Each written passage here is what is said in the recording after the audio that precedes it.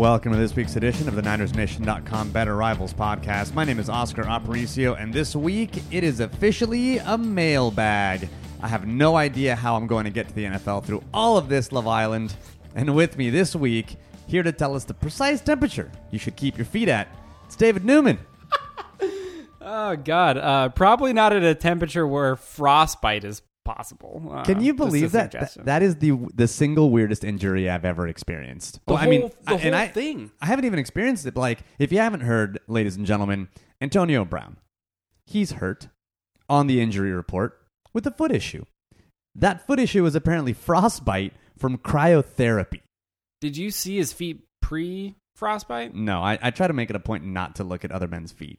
Dude, it was. I don't know how you missed it. Honestly, it was. I don't want to look at it either, but sometimes shit just happens. Just comes up on the feed, and you just find yourself staring at some toe jam. It was just the worst. Like, it looked like the whole bottom of his foot was like coming off. Essentially, it was disgusting. God. So that was like the whole reason. So it started with that. Like, that's what I mean. Like, the whole situation being just super weird. Because you start with like this weird shit that's happening at the bottom of his foot where like the skin is all coming off and all super blistered and gross and everything. And then I think the cryotherapy was supposed to be part of like the treatment for that, but he like stepped on it barefoot and that was not supposed to be how it worked. No, it's not. And so yeah, man, just that's ice cold to the weird. soles of your feet. Yeah, that's pretty bad. That's pretty terrible. Let's get to the rundown real quick, and then we've got a new segment that we're going to introduce this podcast, and then we'll go into all of your questions that we got from Twitter and the Niners Nation comments. So thank you to everyone who submitted a question. Even if we don't get to it, we definitely read them. We especially like the what PFF says about missionary. That's probably my favorite question. But let's get to the rundown. High risk, high reward. That's right.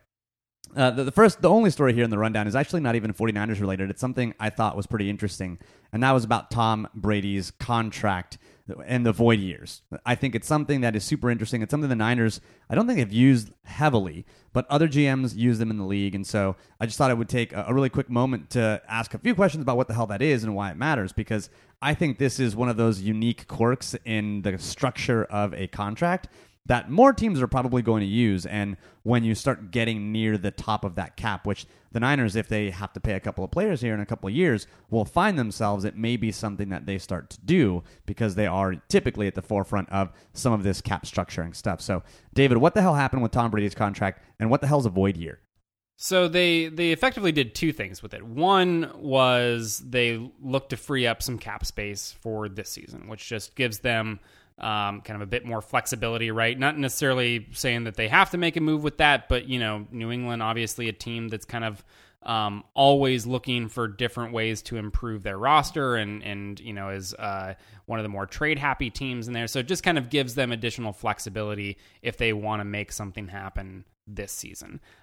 Also is a nice way. So Brady ends up getting more cash this season than he would have otherwise. So it's kind of a nice, you know, everybody knows about Brady consistently taking less money than what the market's at to kind of like help them be able to surround him with more talent. This is kind of basically like a nice thanks for helping us out. We've got some extra cash for you here.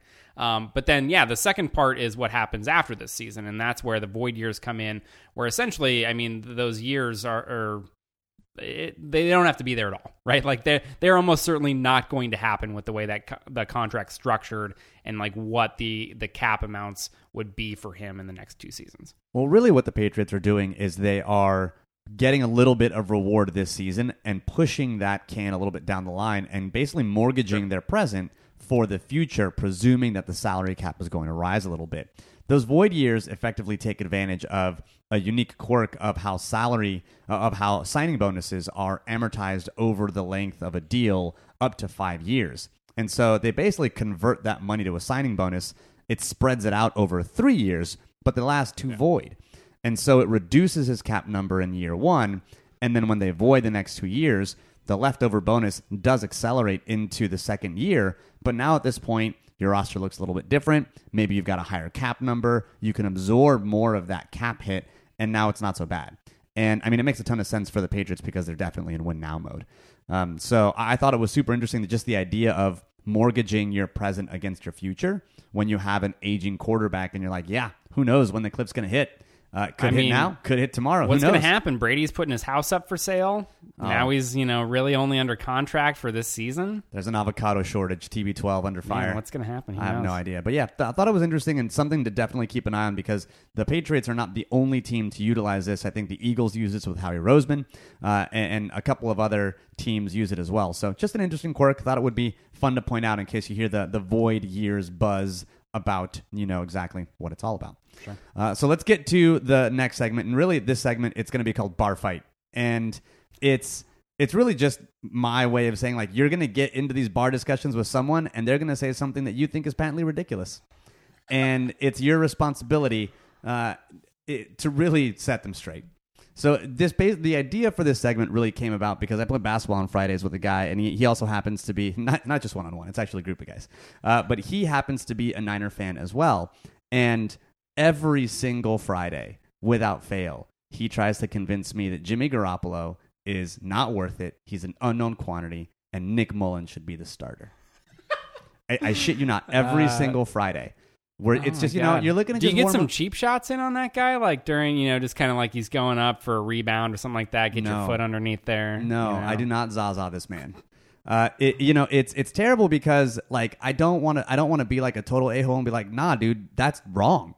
Like I try to engage him in it. You do though. Oh, but I try to figure. So basically, what I'm going to try to do is say, okay, if you are in this scenario where you are in a bar or you're hanging out with some buddies, you're having a beer or two, as we are today.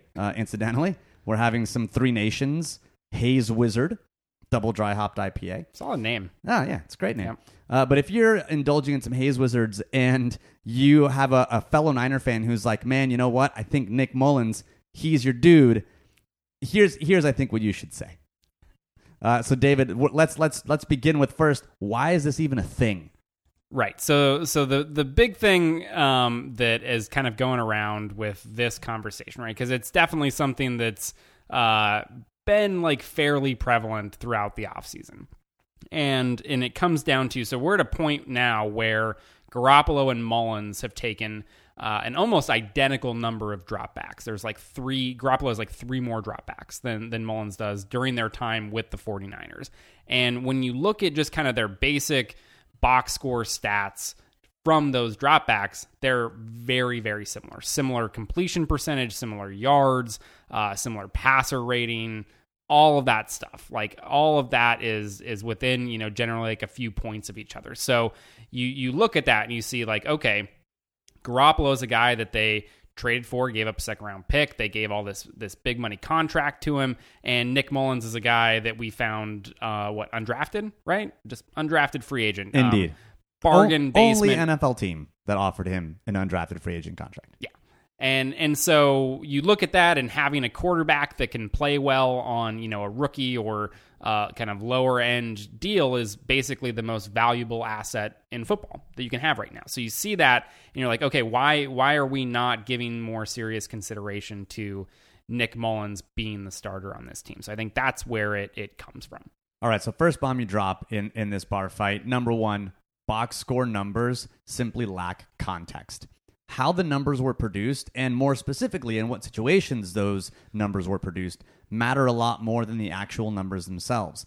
This really is this idea that even like not all yards are created equal is like the genesis of even Football Outsiders, right? And this DVOA stat, which is really, really important. People like Troy Aikman, who's probably someone who doesn't get the advantage of a lot of counting stats. He's actually a big proponent of not using counting stats for this very reason, right? Because it doesn't always tell the full story.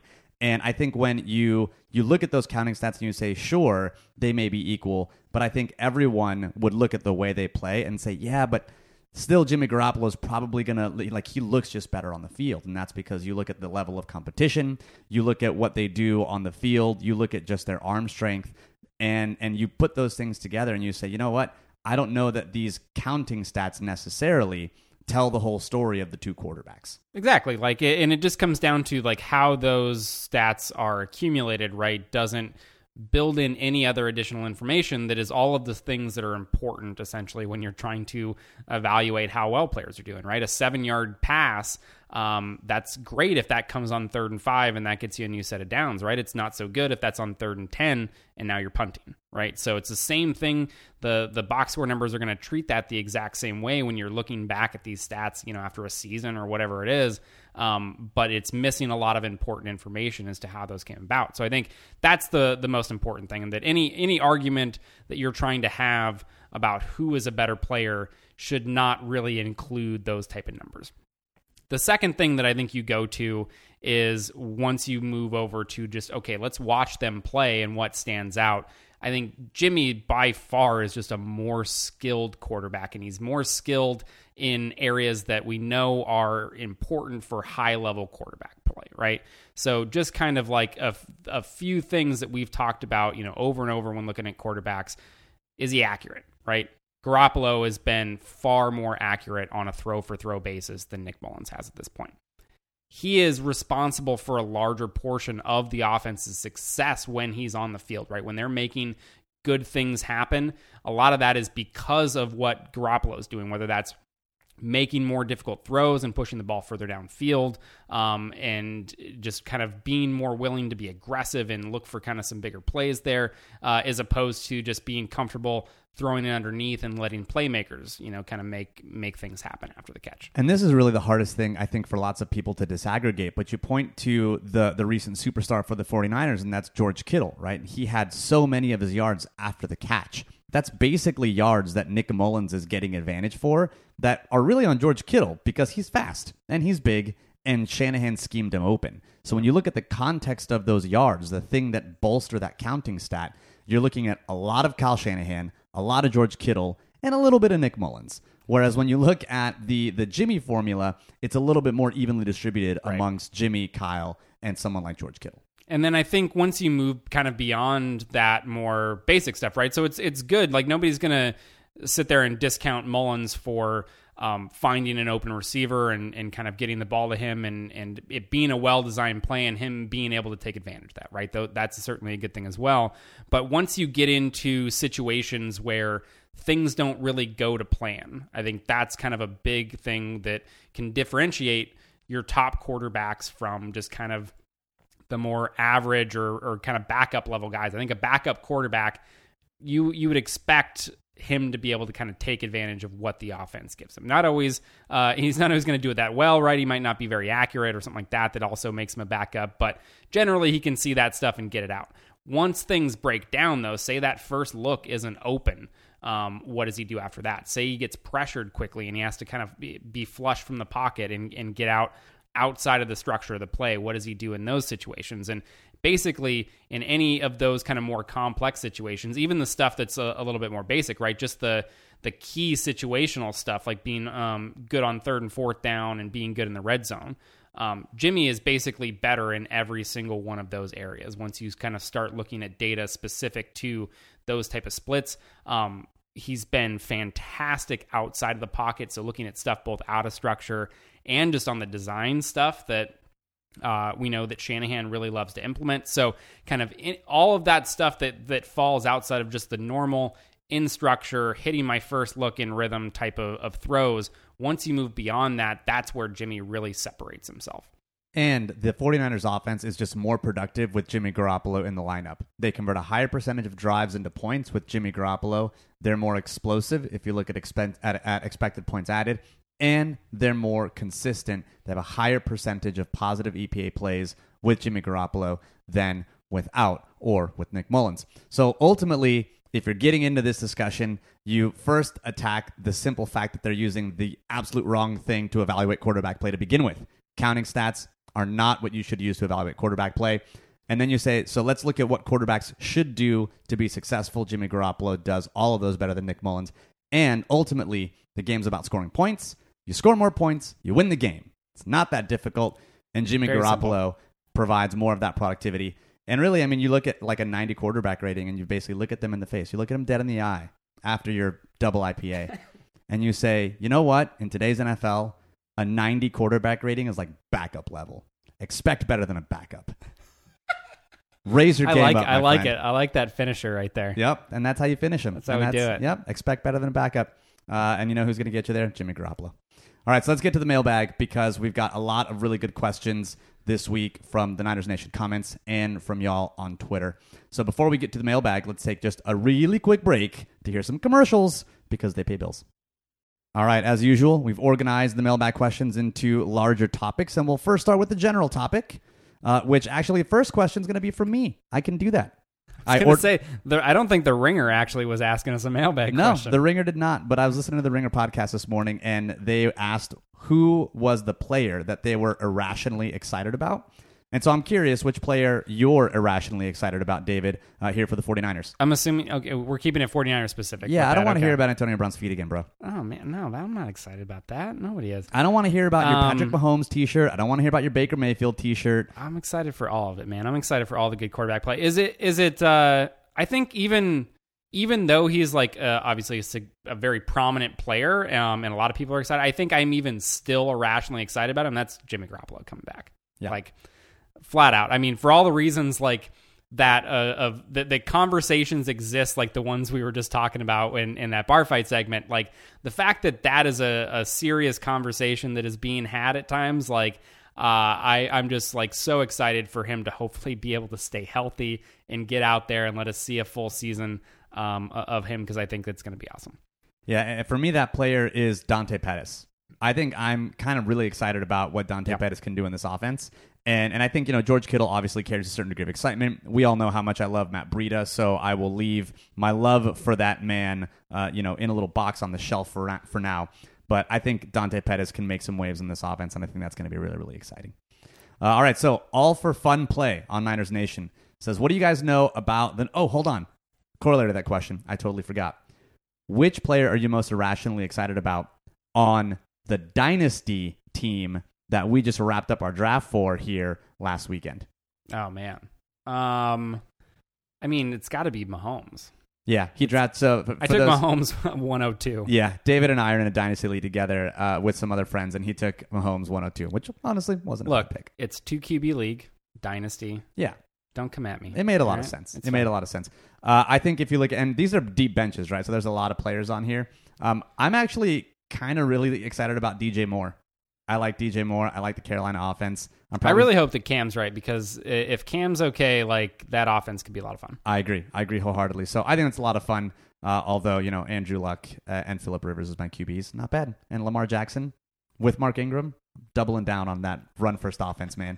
Bring me back to 1955. Roman's going to run at 75% of the time there. That's why I drafted my third running back in Lamar Jackson. QB1. I mean, RB1. Excuse me. RB1. It's a running back who can throw. He ticks all the boxes. Yeah, everything you need. He ticks all the boxes. All right, now let's get to the questions. All for Fun Play. What do you guys know about the 49ers' new training staff? The no live tackling thing in training camp seems odd to me. I get trying to be cautious, but this seems like an overcorrection. David, is no tackling in camp an overcorrection, and are the Niners going to be soft as a result? I mean, yeah. At first, I don't know anything about the new training staff, like beyond just like an article or something that I read. So, I mean, outside of my specialty there, for sure. I think, is it unusual though? I think is pretty clearly no. It's not unusual. I think, at the very least, like this is something that just the NFL. Almost, I don't want to say unanimously by any means. I'm sure there's still teams out there that do more tackling, but this is kind of just the way things are approached now. Well, it goes back to the CBA and the renegotiation of the CBA, and the players actually wanted less hitting and less strenuous practices, and so now you don't see two-a-days, you don't see some of the vigorous hitting. And I mean, Shanahan said that he hasn't been on a team that's tackled to the ground in 10 years. Yeah. So and you guys remember that when we did have a coach that was all about hitting in practice, that was Mike Singletary, and that's how you lose people in camp pretty quickly. I do think there's probably something to be said about replacing that drill with some other drill that mimics tackling or mimics that kind of situation. But this is where you have, a couple of joint practices. Maybe you've got, preseason games that will help you figure out how to tackle. But I don't think that I don't know that there's any study that's been done that would correlate the lack of tackling in practice to like poor tackling grades. Chances are it's just bad players, bad tacklers. Right. Yeah, I think there are definitely other ways to work on tackling technique and be able to improve like the technique teaching side of things without actually tackling. Like, yeah, I mean, obviously that's the best thing that you would like to have, for it. It ultimately like isn't worth the risk. And I think pretty much every NFL team has seen that. And this is kind of just the way that it's approached now. All right. Another quality name on Niners Nation, Pettis Patrol, Kittle Cartel. Is the defense roster significantly worse than, say, 2012 under Vic Fangio? Yes. Considerably. I think looking back at that team when Harbaugh and Fangio and stuff first got there, the big thing that sticks out is there were just a lot more veteran players. So I think, it was easy to make a case that like some of them had underperformed and stuff like that, and that kind of the better coaching staff was able to maximize that talent more, but there were a lot of established guys there, right? Like we knew Patrick Willis was great. We knew Justin Smith was great. The only real newcomers that were like young players on that defense were the guys that they took in that first draft, essentially. Guys like Aldon Smith and like Chris Culliver were really the two main guys that were young and didn't have a lot of time in the NFL already. And so this defense, like the 49ers have now, is basically on the opposite end of the spectrum. Like, yes, they do have a few veteran players, guys like Sherman, guys like D Ford that they brought in this offseason, but for the most part, the guys that they are expecting to be huge contributors for this defense are guys that they've drafted in the last few seasons, right? That are young players, unproven, have been either pretty shaky or even just mostly bad in some cases. So I think, yes, there is some talent there, and I think there are some players that hopefully will work out from that group, but it's just a far more unknown situation than we were dealing with when Harbaugh and Fangio got there. Yeah, I think the only thing I would add to that is that even in the secondary, I think the players that ended up hitting for the 49ers around that 2011, 2012 area, they ended up sticking and actually sustaining that level of performance to a certain degree. So think of Carlos Rogers, who came in on a veteran quarterback or on a veteran contract. He was someone who was like, I don't know if he's any good. Turns out, he was able to sustain decent play for a couple of years, and that's what helped allow the 49ers to be as good as they were for so long. And Dante Whitner, right? Whitner came in.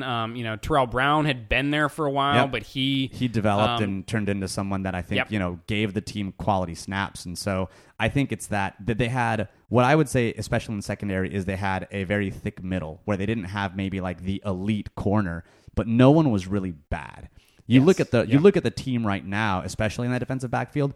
There's some. I mean, Dante Johnson's still on the roster, and Greg Maben was the first man up in camp when Verrett was, taking some time off because, well, again, he's injured, and Sherman was getting another day off as well. So, I mean, that's still something to be concerned about. But Jeb 134 from Niners Nation asks, "What is it that you guys are looking for when you watch preseason football?" I thought this was a really interesting question because, like he points out, look, the playbooks are pared down. You're seeing a bunch of scrubs. You're not. I mean, I would say 40% of the players that we're watching on these games are not going to be there in a month. So what is it that you look for specifically when you're watching preseason games? Preseason is about evaluating players, not evaluating teams. So I think, you shouldn't be very invested in the success of the team, like necessarily even like how well they're sustaining like things that they would need to do consistently, like during the season that you would be hoping for, like getting off the field on third down on defense or whatever it is, like little things like that. These aren't game planned games for the most part. Like they're going in there, they're working on certain things. They want to get players looks. And so I think you can definitely see some players that will stand out, right, in their role and whatever that may be, whether that's a guy that's getting action against some of the first team defenders on the other team because you're trying to rest some of your guys, right, and they're not, you don't have your typical ones out there necessarily, or whether that's guys that are playing like in the second half more against backups and just clearly stand out as players who look better than everyone else on the field at that moment. Like, okay, maybe that's a guy that we want to get some snaps and reps with like the first team or earlier in the game when there's better players on there. So I think, you can definitely learn something about players at least, but there's very little to take away from a team level. So one of the better books about football and about watching football is Pat Kerwin's "Take Your Eye Off the Ball," and I think the preseason is a great time where you can start to practice not staring at the quarterback or following the ball when you're watching one of these games. Now, sometimes it can be hard because the camera angles for a lot of these preseason games are complete shite. Like, they're really bad, really, really bad. Yeah. KPIX usually not great, Bob, but I think if you can practice looking at it, you want to look at a specific position group or you want to look at a couple of key battles, now's the time to do it. Begin to train your eyes because it helps a lot. And if you can kind of keep an eye on what's going on screen but still focus in on a couple of positions, especially around the lines because that's what you're going to get the most of, I think that this is a really good time to practice that. So you're absolutely right, David. Watch players, not necessarily teams. And that's why we structure our podcast actually around individual players. Yep, absolutely. All right, so let's get to the secondary because this is a big group of. We had another bunch of questions around the secondary that got asked, and Smathis from Niners Nation asks, given the developments in the secondary, namely 1, Sherman reportedly returning to form, 2, Tarvarius Moore moving to free safety, and 3, Verrett and Witherspoon looking like legit starting options, how do you feel at all about the secondary? Are you still disappointed in that group, or has some optimism crept in? And I would point you, young Smathis, to the reports today that Jason Verrett is getting an MRI on his ankle. Rough, and I would say that like the basic premises that those comments are based on may not actually be true, right? Sherman reportedly returning to form. Sherman was reportedly back to some form last season before, it turns out that he wasn't super great, Bob. Tarvarius Moore, yes, he's earning more snaps, but we don't know what that actually looks like against starting offenses that are actually going to game plan for the specific type of defensive looks that they're going to give him. So, yes, would I rather be hearing positive stories coming out of camp than negative stories? Absolutely. Yep. But am I any more secure in what the secondary is going to look like on game day or their ability to hold up over a 16 or maybe more game season? Nope. Right. I think it's almost impossible for some optimism to not creep in there, right? It's just like, it's the nature of the offseason. My biggest optimistic point is Tarvarius Moore. Like that to me right now is where I'm like, okay, this makes a lot of sense to me because he's someone who played well in college, was miscast as a corner by a position coach who's now no longer with the team in Jeff Hafley, and now is moving back to his more natural position and is starting to really wrestle that job away from Adrian Colbert, at least in the backup spot, maybe even when Jimmy Ward comes back, although I doubt that happens because the team seems to love Jimmy Ward. But that, to me, is probably the one thing I'm most optimistic about since Tarvarius Moore was a third-round pick. Right. I think some of those things, some of the comments from coaches are probably some of the things that I'm most optimistic about. We talked about last time about like how Solid mentioned that the plan with the defensive line, now that they're so as deep as they are, like assuming we can keep these guys healthy, is to use a pretty heavy rotation, right? Something similar to what we've seen from Philadelphia over the past several seasons where they're really deep there. You get a bunch of snaps for a bunch of guys and no one's really playing over 70% of the time. Like, so there's little things like that. Some of the things that they're doing in the secondary, comments that are specifically regarding like an increased focus on pass defense and that being the priority as opposed to coming out and giving you the bullshit about we got to go out there and stop the run first. Like those I think are the most encouraging things for me. I think when you're looking at players and stuff like that, I mean, you got to still stick with your priors pretty hard here, right? It's yes, you want to take in that new information and you're not just going to discount that outright, but this type of stuff in camp, what we know and expect to be overly positive, like that shouldn't move your prior a whole lot. And I think right now the prior is still that this is a secondary that played very, very poorly last year and has a lot of question marks. Like, again, that's not to say that some of these things can't turn and work out positively this season. Witherspoon is, I think, a great example of that. Played actually really well his rookie season, didn't play so great there. So like it wouldn't be very surprising to see him bounce back and kind of have a more return to form. So you hope for things like that to happen. But again, you're not taking camp reports and being like, all right, Witherspoon is like booking all pro and Pro Bowl tickets here. So. All right. Rochit from Niners Nation asks, with the expected move to less single high safety stuff, should we expect Harris to make the roster? I presume it means Marcel Harris, not Tim Harris. Marcel Harris safety, Tim Harris corner, or someone with more flexibility like Exum Jr., who seems to be on the outside looking in. And I think the first thing, and we talked about this a little bit on that Joe Woods podcast, is that I think you're probably talking, Rochit, about the interchangeable safeties comment that you heard a little bit about with Saleh and kind of leading into camp. But I don't think that interchangeable safeties means less single high stuff. Overall, the 49ers still play a ridiculous amount of single high looks. And Saleh even said in some of his comments during training camp, I think it was his first long interview, where the interchangeable safeties just means that they're not going to always play someone down in the box. They're going to basically rotate to the strength, and so their players are going to be a bit more interchangeable. But that doesn't mean they're going to change the identity of their defense substantively. Yeah. So they're still going to see a lot of cover 3, cover 1, and those single high looks, because that's just the kind of defense that Saleh has structured.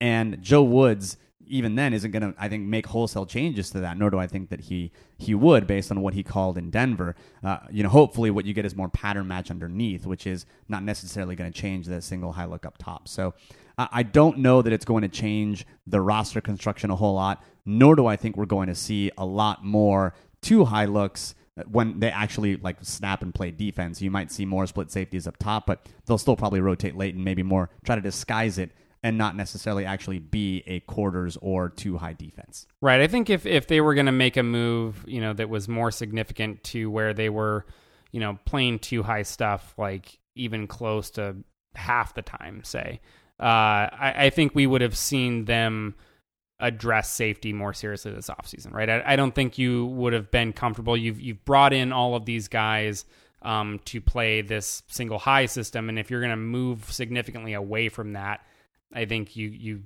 just naturally need to get guys that fit that new system a little bit better, right? Rather than the guys that you brought in that fit the old system. So I don't think, like you said, we're going to see a huge departure from that. I think it's just going to be, you're going to see, rather than one guy who's always deep and another guy who's always in the box, they might be playing both spots, but it's still going to be similar types of roles on the defense, I would think. All right, now we get to a section where all of the questions were taken from Twitter, and they were all about David's favorite topic. That's right, folks. Not punters, but running backs. David, we're going to ask you 2 questions about running backs. Cool. I'm going to go get a beer.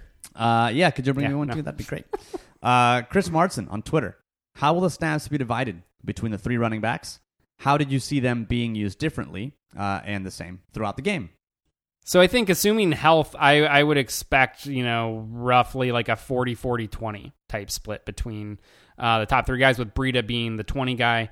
I think in terms of usage, I think it'll really be pretty similar. I would expect maybe McKinnon is a guy that is used a little bit more split wide, and maybe even you see him start to run some stuff more on like the receiver route tree in the passing game. Like I could see that type of role for him maybe a little bit more than the others. I think Coleman can do maybe a little bit of that, but I think McKinnon is the best guy for that type of role. I think you probably see less of Matt Breida splitting out. I think he's more of a predominant backfield player that would make more sense from what we've seen from him. So I think that's maybe the small tweaks in usage that you see. But overall, these are guys that all have a lot of speed. They all fit well in the run scheme that they want to do and the outside zone stuff. They can all catch the ball at least to varying degrees of success. So I think the overall usage will be fairly similar. And I think that usage will probably increase over the course of the first quarter of the season for Jerick McKinnon. I think they'll probably start off with more of a Tevin Coleman heavy workload. Sure. And Coleman and Breida probably getting the lion's share of the snaps initially.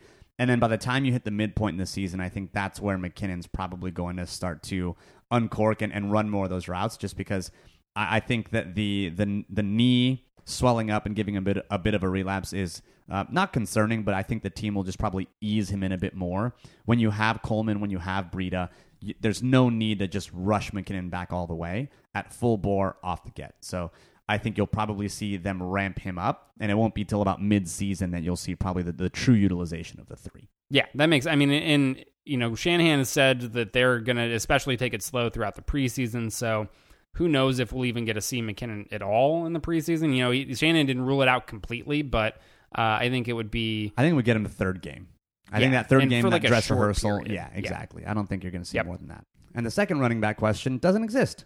Mostly because I just wanted to see your face when I told you you'd have to answer 2 running back questions. I went through and deleted all of them. I made sure I blocked everybody that had running back questions. That's fair. Yeah. Tough but fair. Hacked into Niners Nation. Delete all the comments out of there. Sorry, guys. Don't tell Fooch or Kyle that you still have your login credentials. I actually don't. Yeah. All right, let's get to wide receivers because Blood and Gold on Niners Nation says, which receivers do you see making the 53-man roster? And really, this is about whether or not the Niners keep like 5, 6, or 7 wide receivers. You're usually more on top of the numbers than I am. How many have they kept? Usually have kept 6, right? Yeah, it's 5 or 6. Number? I mean, so I think the automatic guys that I would be surprised if anything happened to these: Dante Pettis, Deebo Samuel, Jalen Hurd, and Trent Taylor. I think all 4 of those guys are locks. I would be pretty surprised if any of those guys did not end up on the team. And so then I think you're looking, you have 4 other guys that are seriously competing for maybe 2 spots, maybe 3. I think the one that could be kind of a surprise is Marquise Goodwin. I like Goodwin. I think he does bring something to the table that no one else really does, right? Which is that deep speed. And I just don't know that that's something, though, that they are going to take advantage of as much in this offense. So that's one of the questions from Genesis, not Nintendo, who wanted to make that clear on Twitter. Who brings more value to San Francisco, Goodwin or James, who's still pretty fast but plays special teams? So I think... yeah, it's tough because, we like with the receiver group, it's always nice when you have guys that can do some different things well and that can bring different things to the table, and that just keeps all your options open offensively, right? All the different routes are available to you, all the different route concepts, anything you want to get to, you can, depending on the package of players that you have in there, right? So I think that's always a nice thing to have, and I think that is kind of a mark in Goodwin's favor. But I don't know. I think everybody else, though, can do multiple things well. And I think that's kind of what separates. If you want to have a group that is all versatile and you don't necessarily have guys locked into one spot or another, right? You can move them all around. Maybe Pettis is your deep guy for a couple routes, and then he's going to do what he does a little bit better in the intermediate level most of the time, right? But you can move him around and not really tip what you're trying to do necessarily.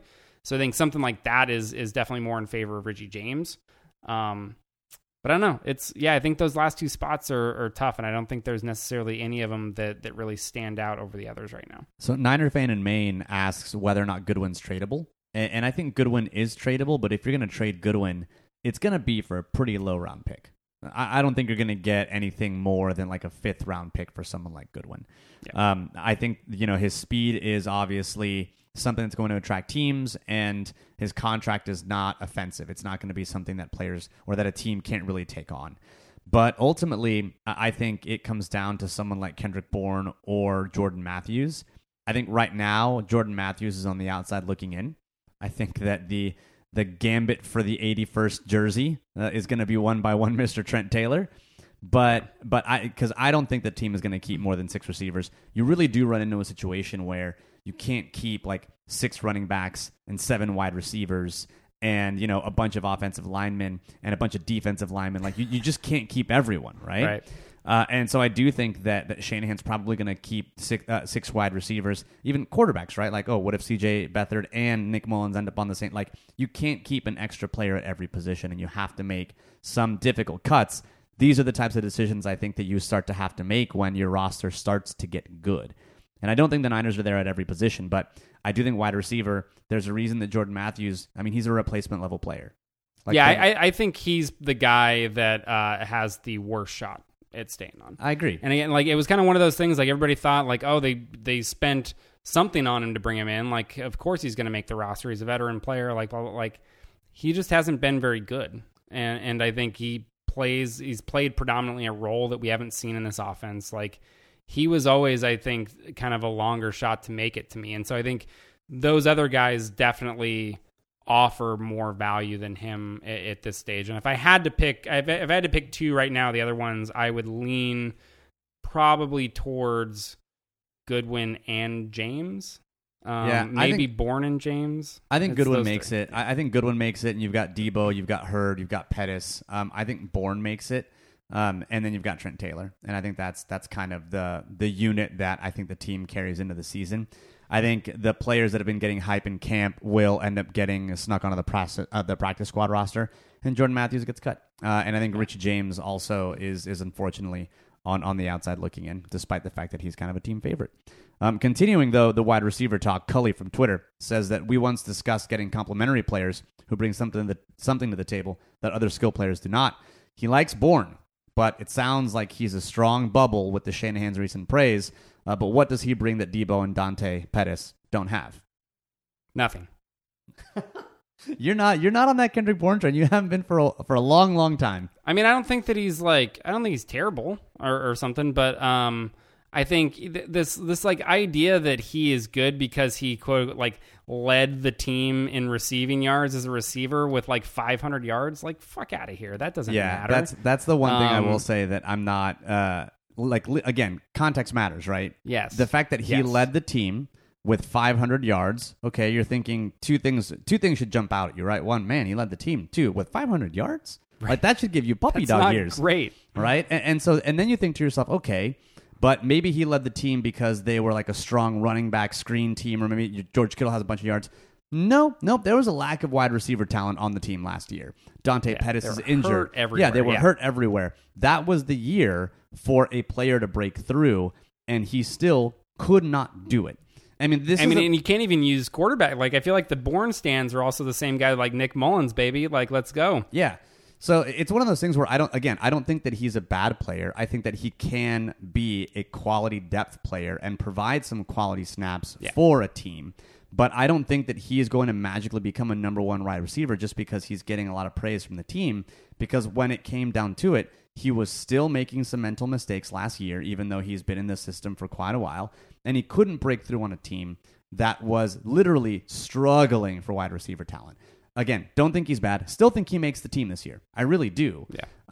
But I don't think that he is so wild of a talent that you're like, man, he brings something special to the table. Right. His value isn't in that he brings something different. His value is that he is a poor man's version of the guys that are higher on the depth chart. And so if you were to suffer injury, he's a guy that can step in and do similar types of things, albeit at just a lower level. Yeah, and it sucks because that's gonna the takeaway for a lot of people from this is gonna be like, oh, we hate Kendrick Bourne, and like maybe you hate Kendrick Bourne. I do not hate. Don't even start that. I mean, you hate Kendrick Bourne.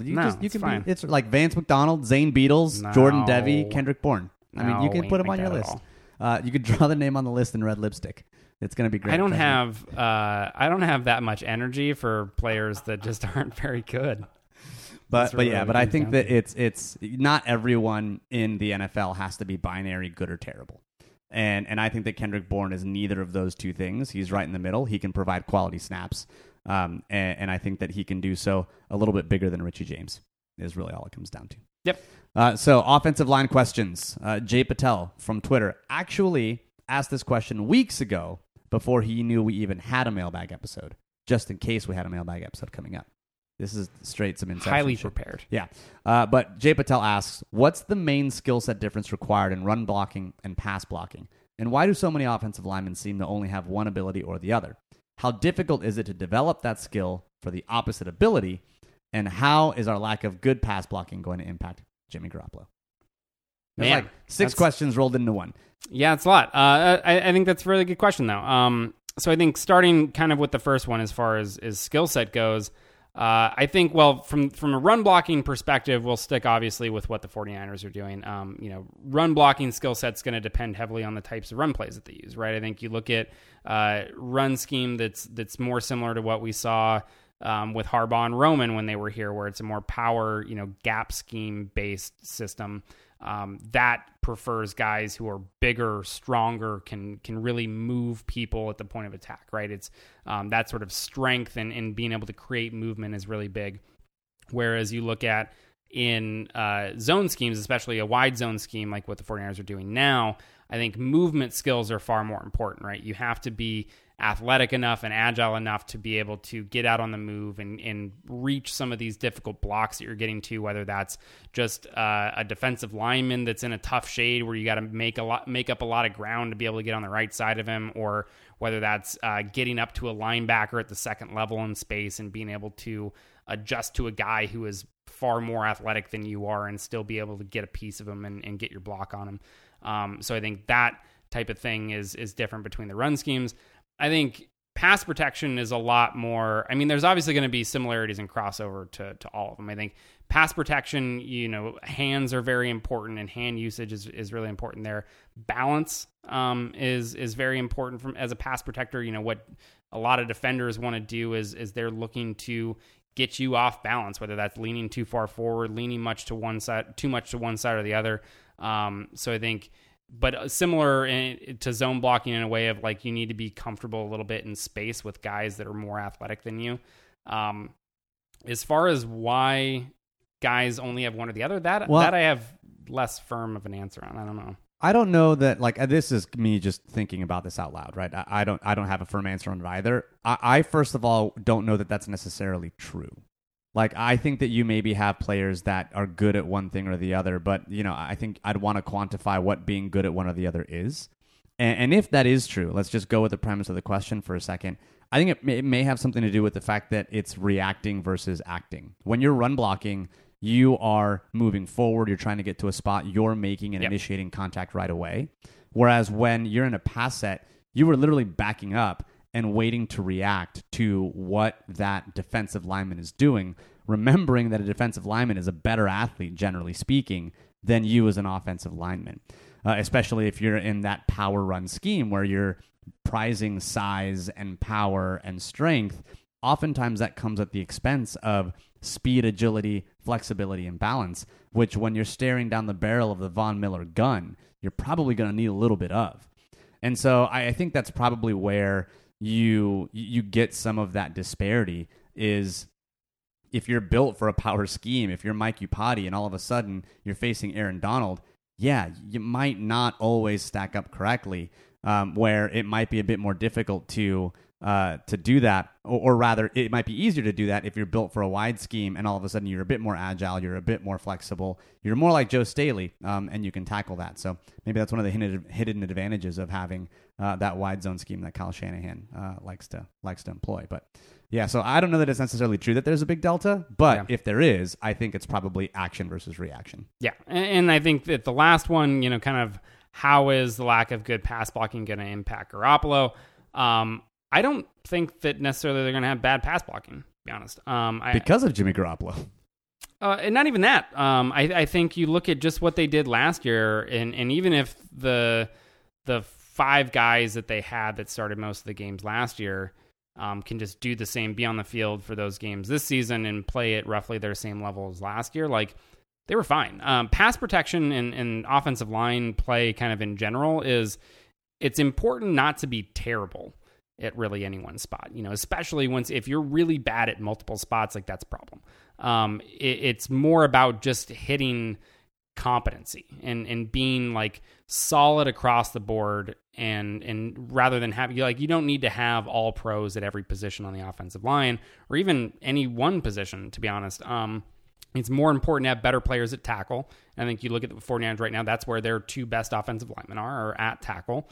I think it's reasonable to expect McGlinchey to be improved in his second year, and Joe Staley's still been very good in pass protection. I think from a guard standpoint, they were fine. Again, they were definitely above that level of competency that you'd like to see. I think the one question mark is with center and kind of whether Richburg or, assuming he can get back on the field, whoever they end up with at center, like what happens there, like that's the potential, I think, weak link.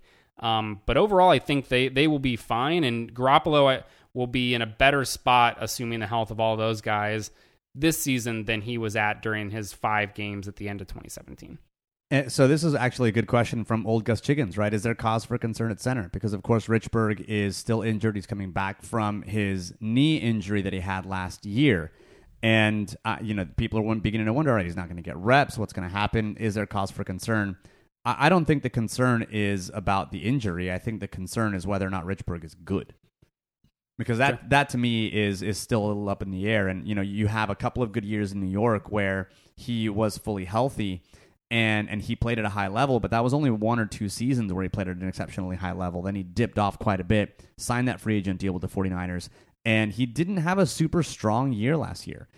He had some good games. He had some really bad games, and that may have been due to injury. But I would say, another season with reports of like injury hampering his exactly. ability. Yeah. So I don't know that maybe it is all kind of wrapped into one, right? Maybe that I would say that I'm concerned about whether or not he is the right player. But I think that ultimately, even if he performs at the same level that he did last year, which was not very good, injury related or otherwise, he still has the pieces around him to have a relatively competent offensive line.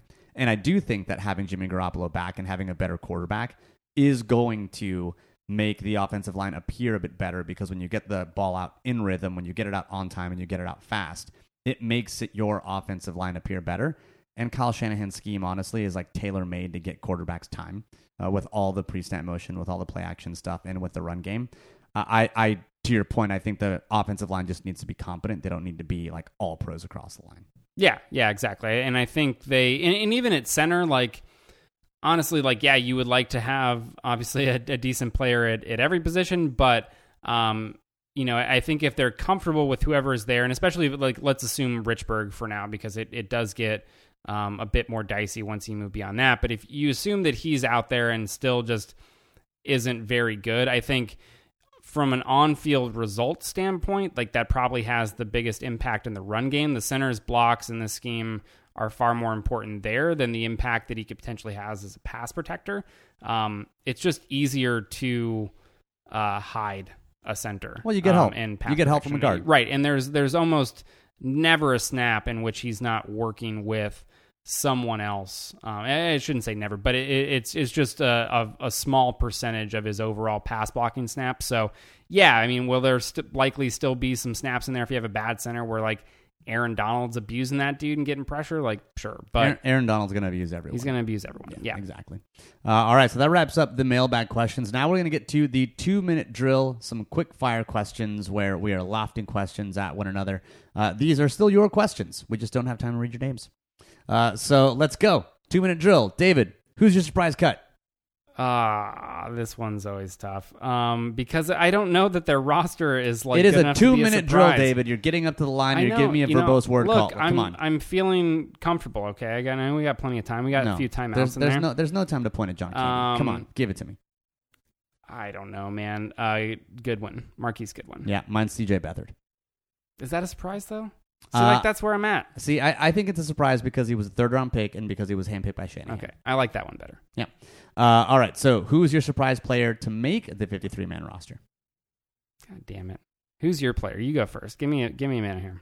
My surprise player to make the 53-man roster, I swear to God, if it's Dante Johnson or Greg Mabin, I'm gonna vomit. My surprise player is probably going to be Marquise Goodwin. Just kidding. No, it's going to be Tim Harris. If anyone is a surprise at this point, it's going to be someone in the cornerback role that is going to unseat Dante Johnson and or Greg Mabin. I think Dre Greenlaw at this point probably wouldn't be a surprise. So I think it's probably going to be someone like Tim Harris. Sure. Let's go with that. Yeah, I literally have none of these other guys, I think most of the other positions are like relatively set. There's not a lot of guys that are down there as undrafted guys that I think are big threats to come up and steal spots. Richie James would be the other one over someone like Kendrick Bourne or something like that. But he's even a guy that's like been on the roster, right? So you're going to say like that's a surprise? Yeah, I don't know. Agreed. All right, how many quarterbacks would you take over Jimmy Garoppolo in fantasy? Ooh, probably, it's like in the teens, like probably 13, 14, 15. The thing is that with fantasy is it's about volume, right? And so I think the concern there is less is he going to be good as much as like, is he going to get just the straight number of dropbacks and passing attempts to like jump over those other guys, even if he's doing more with those? Like, I think that's kind of the question. I think when I was looking at our projections for attempts, he was like 21st or something like that in passing attempts projected for this season. So So that would be the concern. But I think, I'm starting to consider him. Yeah, I think once you get into the teens, like he's on the board for sure. Yeah, I would say he's probably like not quite in the teens, but in that 12 area. Like he's like the 12th quarter. He's definitely a QB2. He's not going to be the first quarterback I'm taking off the board, but I would take Lamar Jackson at this point over Jimmy Garoppolo. Yeah, right. And this is all assuming like standard scoring. Yeah, and again, it's fantasy, not real football. Yeah, fantasy football, where Josh Allen number one is actually valuable. In my heart is where Jimmy's That's right. at. Yeah. Okay, so what's going to be the biggest surprise for 49ers fans this season? What is with these surprise questions? I want to surprise you in the 2-minute drill. This is not a 2-minute drill. I'm going to make the next one. I'm going to make the next one all punter running back questions. I'm going to leave. If you don't ease up and just give me your surprise face. Out, then. Give me your surprise face, damn it. Biggest surprise for the 49ers this season. Their offense is going to be really, really good. Like top 5 offense. Yeah, and I think for most fans is when they are like on the cusp of like an 8-8 season at the end of the year, and everyone's going to be disappointed. Yeah, I mean, overall, right? I think they can still be. I still have concerns like defensively, but I think when you look at this offense with a healthy Garoppolo in there, and I think he's in a much better position for this season than he was at those 5 games when he first got traded.